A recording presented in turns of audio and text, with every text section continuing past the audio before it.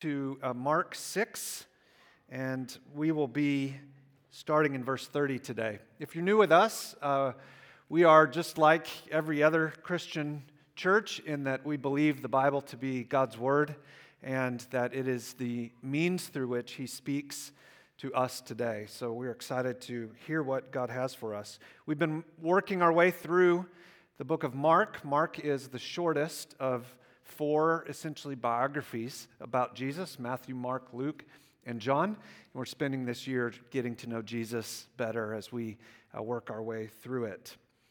Last week, the Gospel of Mark ushered us into the palace of King Herod, where Herod had thrown himself quite the birthday party.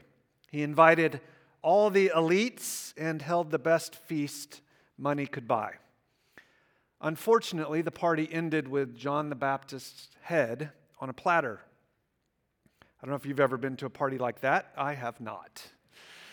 This week, we're going to encounter another feast, but this one will be in sharp contrast to the former.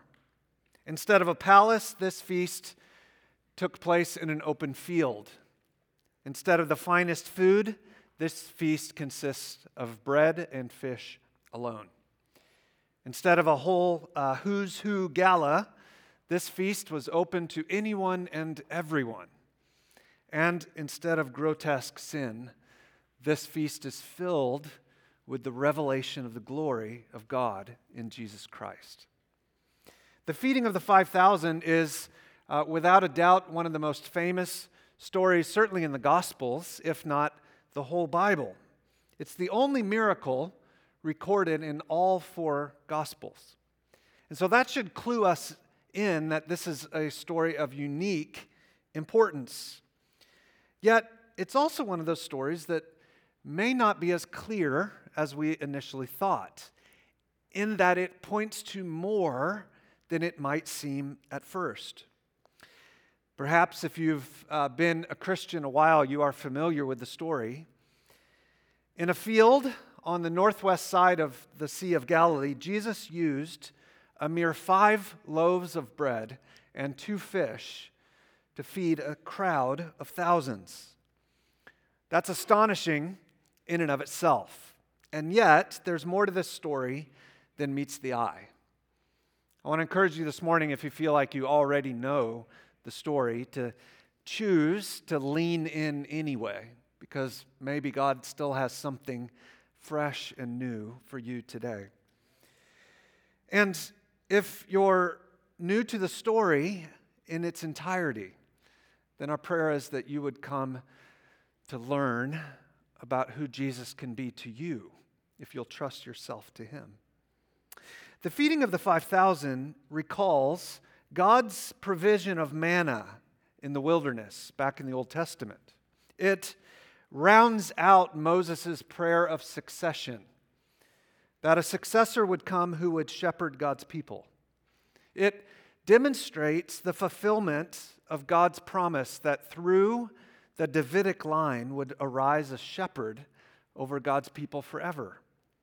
And thus, this feast shows Jesus to be the leader of a new exodus, even the long-awaited Messiah. So if you would, with that music in our ears, let's start in verse 30. It says this: "The apostles returned to Jesus and told him all that they had done and taught. And he said to them, 'Come away by yourselves to a desolate place and rest a while.' For many were coming and going, and they had no leisure even to eat. And they went away in the boat to a desolate place by themselves." Jesus had sent the 12 apostles on their first missionary journey, their first trip, in which no longer were they just watching Jesus do ministry. They now had been given His power and authority to do so themselves. Quite naturally, they returned from that trip exhausted. And so Jesus, as He sometimes does, encouraged and in fact took the disciples away for a retreat in order to read and reflect and rest and pray. You'll notice that the passage goes out of its way to say he was going to take them toward a desolate place. That'll become important in a little while. Now, these verses contain no command that we rest, and yet the passage does serve as an example of rest. As we enter the summer months, perhaps you are entering them with fatigue. Maybe this spring you've had to burn the candle at both ends with school and work. Or maybe it's been a particular taxing season at the office. Maybe serving the Lord has put you through a particularly demanding time. Or perhaps some physical or relational crisis has depleted your tank. Well, then heed Jesus' instructions. Get away for a while. Go to a desolate place and rest. Get away. And as you do, realize that we live in an era in which hobbies often sabotage rest. Have you ever gone on a restful vacation filled with excursions only to need to go back to work to rest? Obviously, that's not the kind of rest we're talking about. We tend, I think, to look for diversions because real rest is often uncomfortable. It causes us to see, perhaps, at that moment, how little substance there is in our lives. Get away for some real rest. Devote a few days to sleep, to read, to reflect, to pray, to thank God for what He's done in the last several months, and to ask Him for help with whatever's coming up. The apostles set out for that kind of rest. But look at what happened next, verse 33. Now many saw them going and recognized them. And they ran there on foot from all the towns and got there ahead of them. When he went ashore, he saw a great crowd because he had compassion on them, because they were like sheep without a shepherd. And he began to teach them many things. The Sea of Galilee is a large lake, but it's not so large you can't see across it. As Jesus and his apostles got in that boat and began going to wherever it was that would be less crowded, it seems that people on the shore could simply see into the boat and recognize who was there and very much wanted more time with them. And so they ran along the shore. Boats would commonly not go very far out because then they would have to row in if there was not sufficient wind. By this point, Jesus was very popular. And so a crowd of increasing proportions began to assemble and jog along the shore. The apostles needed rest, but sometimes Jesus would push them beyond what they even thought they were capable of themselves. And this would turn out to be one of those occasions. Christian, God will at times do the same thing to you. God will stretch you. God will bring you to the end of yourself so that you might find you can do even more in His strength. Jesus brought the board ashore and boat, and as they exited that boat, they were met with a colossal crowd. We'll learn later that there were 5,000 men in this group. And if, in fact, there were women and children also, then this was an enormous crowd of people. It's important that we see that while Jesus had concern for the apostles, He also had compassion for the crowd.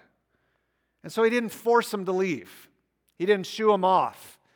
He didn't say that more people were not on my calendar. He put plans for rest on hold so that He could minister to this crowd. Now, if you look at verse 34, that verse is quite important for grasping the significance of what this story is all about. because it reveals the very heart of Jesus. Notice in particular the word compassion. When Jesus saw this confused, aimless, clamoring crowd, he felt something. It wasn't disgust or frustration. It wasn't disappointment or annoyance. It wasn't anger or exasperation. No, Jesus felt compassion. Jesus' attitude towards human brokenness is one of sympathy, because his very disposition is to be merciful. Christian, how different, how much more joyful would your walk with God be if you believed that? If you recognize that Jesus is not chronically disappointed in you. If you came to see that when you're confused, or when you've sinned, or when you've wandered a slight bit away, or when you're not thinking rightly about who Jesus is or what he's done, then his very disposition is not to stiff-arm you. It's not to say, come back when you've got me more figured out. It's not to say, go pay your penance, do your dues, wallow in your guilt, and then I'll welcome you. That's not Jesus. Jesus' disposition is to move toward us in our brokenness. When we fail, he comes closer. When we're confused, he's gentle and lowly. In this particular passage, it tells us that Jesus felt compassion because as he looked out on the crowd, he noticed, verse 34, that they were like sheep without a shepherd. Like sheep without a shepherd. You may have noticed several songs that we sang today were about that. Now, to us city folks, that's a rather odd saying. I don't really want to be like sheep without a shepherd. I don't want to be a sheep with a shepherd. It just seems to be a strange saying. But it's one of great biblical importance.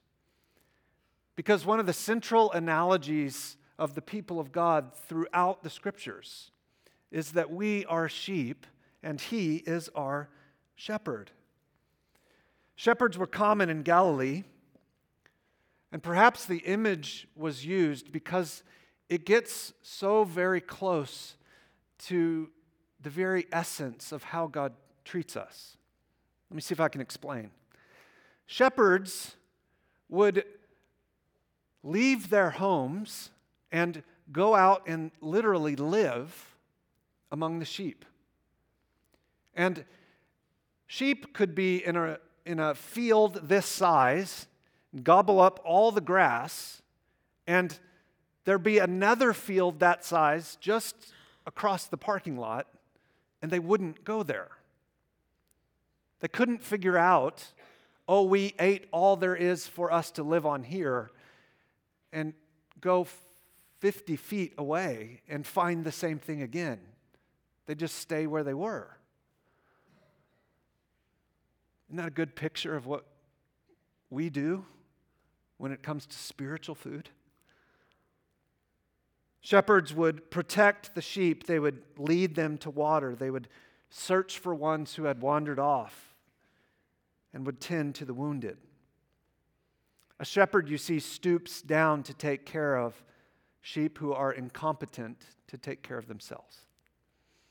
That's what God himself does for us.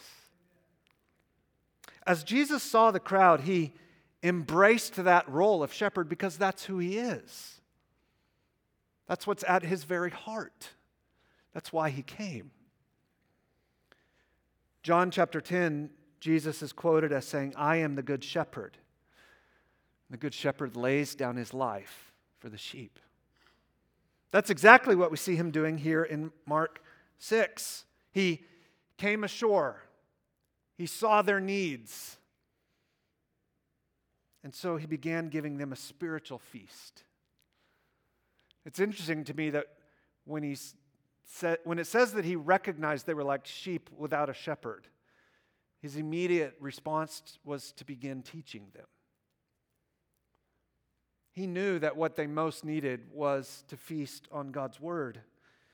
And so, as verse 35 says, he taught them many things. Many things. Now, there's not time today to go into all the details of why this is true, but there are several clues in this passage revealing that it's likely this crowd had assembled because they wanted to seek to force Jesus to become their king. Now, not king in a spiritual sense, but king in a physical, political sense. The passage goes out of its way at the end to say that it was 5,000 men who had gathered. The passage tells us in a moment that they gathered in groups of 50 and 100. It tells us that they were coming out and going in. These are all depictions in the Old Testament of what military would do. And so as Jesus saw them, he almost certainly recognized, oh, they've come out because they are confused about my essential mission. They think I've come to assemble an army and battle against Rome and offer political freedom. But friends, that's not why Jesus came. He didn't come to lead an insurrection because his kingdom is not of this world. As Jesus saw the enormous crowd who had run for miles, he knew they fundamentally misunderstood why he came. And yet he did not put his hand to his face and in disgust shoo them away. No, he felt holy sympathy for them. And so precisely when he and the apostles needed rest, he instead labored to teach them rightly who he is. What a picture of what God's like and how Jesus reacts to us in our own misunderstandings of who he is. Jesus is the shepherd of God's sheep, not the usurper of Rome. His aim was to free people from sin, not merely free them from an oppressor. He came to deliver out of a spiritual sense of bondage, not lead a military coup. So for hours and hours and hours, Jesus taught that crowd, and they seemed to have hung on his every word. Church, the primary way Jesus shows compassion for us today is by teaching us the truth. Hebrews chapter 1 tells us that God has spoken in many ways, but now in these last days he speaks to us by his Son. And the Scriptures is the record about him. And it's in them we hear from God, and we get the spiritual food we need. That's one of the main reasons we gather on Sunday morning. It's one of the main reasons you're sitting doing right now what is so critically important. We're here in order to hear from our King, King Jesus, because it's his word that will guide us into all truth. We're always better off when we listen to Jesus. Are you hurting today? Are you confused? Are you exhausted? Are you disappointed? Then come to Jesus. Listen to what he has to say. Obey his voice, because he is our good shepherd. Do you remember the words of Psalm 23? I imagine several in the room have it memorized even. It's one of the most famous passages in all the Bible. That passage is a depiction, in an ultimate sense, of who Jesus is. And I think this text even points us to that. Because in just a moment when we read, notice that it says that he has them sit down in green pastures. It's exactly what Psalm 23 talks about. As the feast continued, the feast of teaching that is, the apostles grew concerned that The sun was about to set, and the crowd was about to starve. And so they came to him, and check out what happened starting in verse 35. When it grew late, his disciples came to him and said, "This is a desolate place, and the hour is now late. Send them away to go into the surrounding countryside and village and buy themselves something to eat." But he answered them, "You give them something to eat." And they said to him, "Shall we go and buy 200 denarii worth of bread and give it to them to eat?" 1 denarii was the equivalent of an average day's work. The laborer would earn a denarii a day. And so they're saying, where are we supposed to get 2/3 of a year of income worth of bread? Verse 38, and he said to them, "How many loaves do you have? Go and see." And when they had found out, they said, 5 and 2 fish. Then he commanded them all to sit down in groups on the green grass. There it is. The only place I can find in the Gospels where the grass is called green. Now, we don't know what that is. We have pretend grass. That stuff is amazing. I want some of that. So they sat down in groups by hundreds, by 50s. Taking the 5 loaves and 2 fish, he looked up to heaven and said a blessing and broke the loaves and gave them to the disciples to set before the people. He divided the fish among them all, and they all ate and were satisfied. And they took up 12 baskets full of broken pieces and of the fish, and those who ate the loaves were 5,000 men. While the crowd feasted on Jesus' teachings, their stomachs grew more and more empty. And so the rest of this paragraph is rather simple. It simply recounts the way in which Jesus miraculously fed them. The apostles came to Jesus with a reasonable proposition. Send them away. Quit talking, Jesus. They got to go eat. But Jesus had something else planned. And so he told them, you give them something to eat. They had just been sent by Jesus on a missionary journey. They had been given special apostolic power to do the things that Jesus does. I think he actually meant what he said. You give them something to eat. And yet they didn't get it. They remarked rather sarcastically that that was an impossibility, despite all the time they'd spent with Jesus, despite having just been used by him to do things they could never have done by themselves. They didn't yet grasp his full identity and power. 3 times in the passage, the Bible highlights the fact that this occurred in a desolate place. The details in a narrative, in a story, are always important. There's no history in the Bible that's there simply to tell us a set of historical facts. No, it's always there to invite us in to know God more, to understand who he is, to enter deeper down into fellowship with him. And so what's up with this detail about the desolate place? Well, it's telling us that this happened in a wilderness area.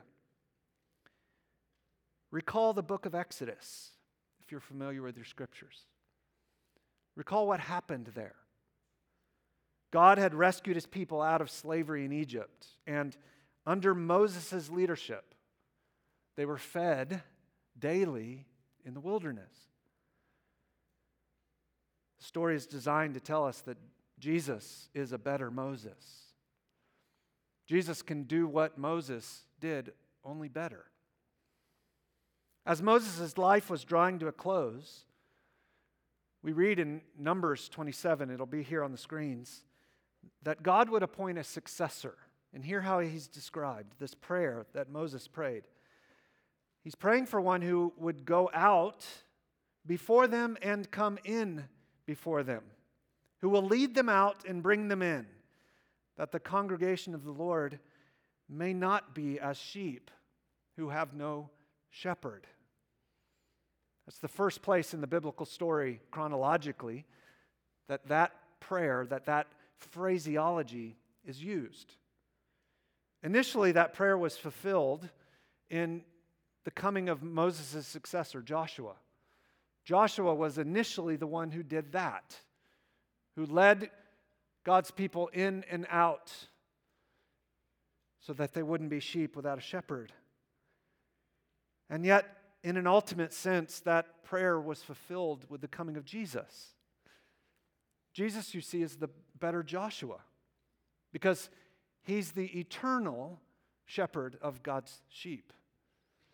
Joshua led for a while, a few decades, but from now on, from then on, in this moment, Jesus is the shepherd. Jesus asked the apostles to gather as much food as they could, which resulted in 5 loaves of bread and 2 fish. And somehow, I don't pretend to know exactly how this is possible, but Jesus took those loaves of bread, he lifted them, he blessed God for providing the food, and then he began to break the bread. And in the Greek language this text is written in, the verb tense changes. There's a bunch of verbs in a row that are one-time action. And then we get to him distributing the food, and it says that he gave and gave and gave and gave. Somehow God caused miraculously those 5 loaves to be broken repetitiously, enough to feed an enormous crowd, and enough to have one basket left over for each apostle as an object lesson. That with Jesus Christ there is no end of provision. In so doing, Jesus served as the ultimate shepherd. After Moses, after Joshua, later came somebody named David. David is the most famous example in the Old Testament of a shepherd taking care of the sheep, God's flock. And God gave David a promise that through him there would come in his line, his Davidic line, one who would be the king and shepherd God's people forever. Here again, this story is pointing to a fulfillment of another Old Testament promise. That as David shepherded the sheep, one greater would come through his line, and that one is Jesus. Jesus would lead a new and better Exodus, a greater Moses, a better Joshua, a truer David. In that way, this is a fulfillment of Ezekiel chapter 34:23, which says this, I will set over, this is God speaking, I will set over them one shepherd, my servant David, and he will feed them. He will feed them and be their shepherd. I know it's early, but that is astonishing. Hundreds and hundreds and hundreds of years before this event, God promised that he would send one. He himself would send one who would feed his sheep. And here it is, Mark 6. That one is Jesus. Now, if I put all that in contemporary terms, I think we would put it like this. Brothers and sisters, in Jesus, we will find all that we ever need. In Jesus, we will find all that we ever need. Jesus is the Christ, and it is through him that all of God's people are satisfied. In verse 34, we read these powerful words, and they all ate and were satisfied. What an astonishing picture. In Jesus Christ, there is divine power and tender compassion wed. And so out of that pathetic 5 loaves, that crowd of 5,000 ate. And they ate and were satisfied. Why? Because Jesus is the Christ. He's the Messiah. He's the King. He can give them everything they need. And He does the same for us. He's the long-awaited Messiah, the King of Kings and Lord of Lords, the Alpha and Omega, the sovereign King and the slaughtered Lamb. He's the Christ, the Creator and Sustainer, Savior, Lord, Friend, High Priest. Jesus is the Christ, and through Him, all God's people are satisfied. This means that our spiritual longings and needs are met by Jesus. It means that our physical longings are met by Jesus. It means that our relational and emotional needs are met by Jesus. This crowd was satisfied in His teaching, and they were satisfied in His feeding of them. That's what Jesus does. He brings satisfaction to His people. Now, He doesn't give us everything we want, because much of what we want turns out to not be very good for us. But He does give us what we need. This story, you see then, is about far more than simply giving a crowd a meal. It's about showing in literally one paragraph so much of what's come before us in the Old Testament, and showing its fulfillment in Jesus Christ, and even pointing ahead to the end of Mark, where Jesus establishes the Lord's Supper. Fascinatingly, the same series of verbs is used in the exact same order to describe the way Jesus' actions took the bread. He blessed it, He broke it, He gave it. Same thing is said to describe the Lord's Supper. This is a foreshadowing of what we'll see together in a few months. The provision of bread in the wilderness harkens back to Moses and Joshua and David, and it brilliantly shows Jesus is the Messiah who's leading God's people on a new and better exodus, not merely out of Egypt, but out of bondage to sin. And not merely into Israel, but into heaven itself. Church, Jesus is the Christ, so through Him all God's people are satisfied. And so I must ask you today, are you feasting on Jesus? Enjoying what He's provided for you? Are we as a church sustained by Jesus as He meets our needs in His timing and in His ways?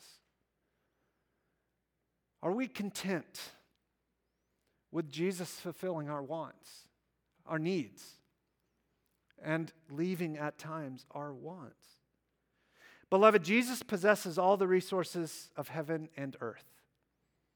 His power is sufficient for you. If we seek satisfaction in money and possessions, we may gather a lot, but we will never be satisfied. If we seek meaning in people, then we might have a lot of relationships, but we'll never be satisfied. We must come to Jesus. We must come to Jesus. You may have heard the name Jonathan Edwards. Unfortunately, he's broadly known today for only one sermon he ever gave. And if you went to school, high school in the United States, it's likely you even read that sermon. It's called Sinners in the Hands of an Angry God. That wasn't the only sermon he ever gave. Let me read you a message I found late last night that describes this text. The most pleasant accommodations. Fathers and mothers, husbands, wives, children, or the company of earthly friends are but shadows, but God is the substance. These are but scattered beams, but God is the sun. His point is, God gives us many good things, but the very best thing is God Himself. Beloved, fullness of heart, head, stomach, and soul all come from Jesus. In Jesus, may we all be satisfied by trusting Him, by relying on Him, by being content in Him, by worshiping Him, by speaking of Him to each other, and by feasting on the forgiveness that is ours in Christ. Jesus is the Christ. So all God's people are satisfied in Him. Will you stand with me and let's pray?